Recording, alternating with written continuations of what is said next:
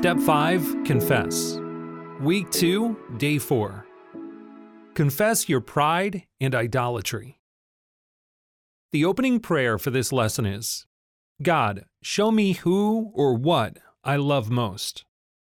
Many of us just want our pain to go away. We hope that changing our habits and dealing with our wounds will fix the pain.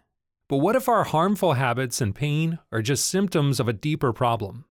In Matthew 15, verse 18 to 19, Jesus said, "But what comes out of the mouth proceeds from the heart, and this corrupts a person.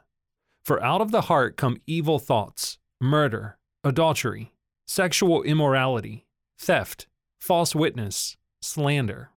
In the same way that chest pain, shortness of breath, and rapid heartbeats reflect physical heart defects, the issue that brought you to regeneration reflects a spiritual heart defect.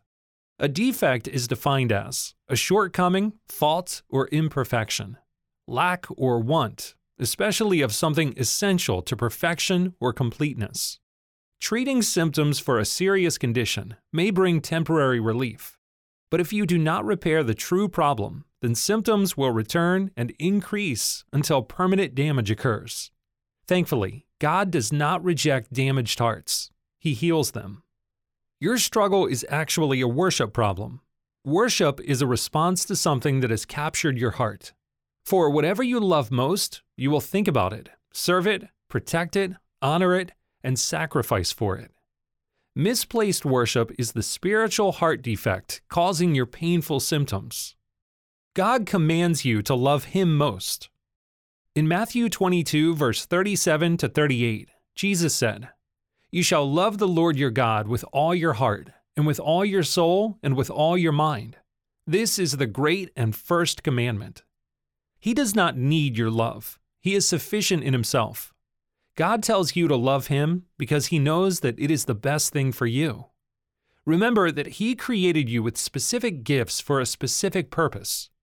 He knows where you fit and what will bring you joy. He knows you need Him, and He knows He has what you need. The best life flows when God, absolute goodness Himself, is the wellspring of your heart. Proverbs 4 verse 23 says, "Keep your heart with all vigilance, for from it flow the springs of life." Your sinful nature will embrace any substitute for God. It longs for a spouse's love more than God's love. It desires a good career more than God's plan for your life. It wants independent financial security more than God's provision. It seeks a strong defense more than God's protection. It craves pain relief from the world, food, drugs, fantasy, vacations, sex, over God's healing path. An idol is anything on the throne of your heart that is not God. John Calvin said, "Man's nature, so to speak, is a perpetual factory of idols." Your sinful nature is also prideful. It desires worship. It wants the place in your heart reserved for God. It wants you to be served, honored, obeyed, and loved most. It tells you that life is better serving yourself rather than God. That God helps those who help themselves, rather than those who worship Him. In Matthew 4 verse 10, it says, "Then Jesus said to him, 'Begone, Satan, for it is written, you shall worship the Lord your God, and Him only shall you serve.'" Pride and idolatry feed harmful patterns. Created things make poor gods. They will never satisfy eternal longings. You are a poor God. You ruling your own heart will never fulfill you. When your idols and pride are threatened or injured, your sinful nature ferociously defends them. When your pride or idols fail you, your sinful nature seeks pain relief from the world. The resulting cycles are addictions, brokenness, and sinful patterns that flow from polluted springs of misplaced worship. Only the infinitely good God is big enough to fill the throne of your heart. However, God lets you hold on to your heart and even give it away. Love must be free, otherwise true worship does not exist. God chose you. He loved you so much that His Son was humiliated for your sin and sacrificed for your rescue. Will you choose to love God most and serve Him only? If you want to live in freedom, you must confess and reorder the loves you have substituted in the place of God. Confession of your pride and idolatry, agreeing with God about your heart defects, is a major step toward complete recovery. Thankfully, you have already done work to identify your pride and idols. Take time to answer these questions now. Question 1. Go back and review your answers from Step 4, Week 6, Day 3, A Captive Heart. These answers gave you an early look at what your sinful nature trusts, loves, and defends. Question 2.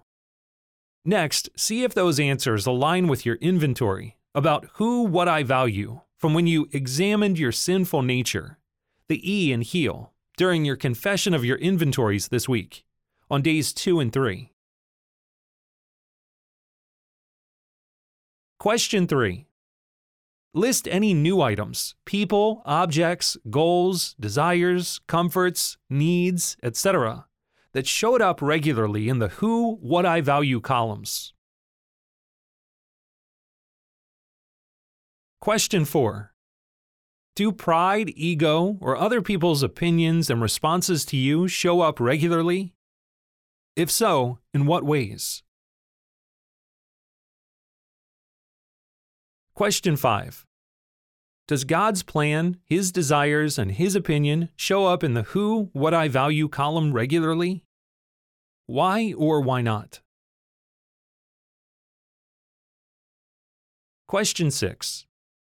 What are the top 3 loves of your sinful nature? Finally, go through the heal confession for the pride and idols that God has revealed in your inventory.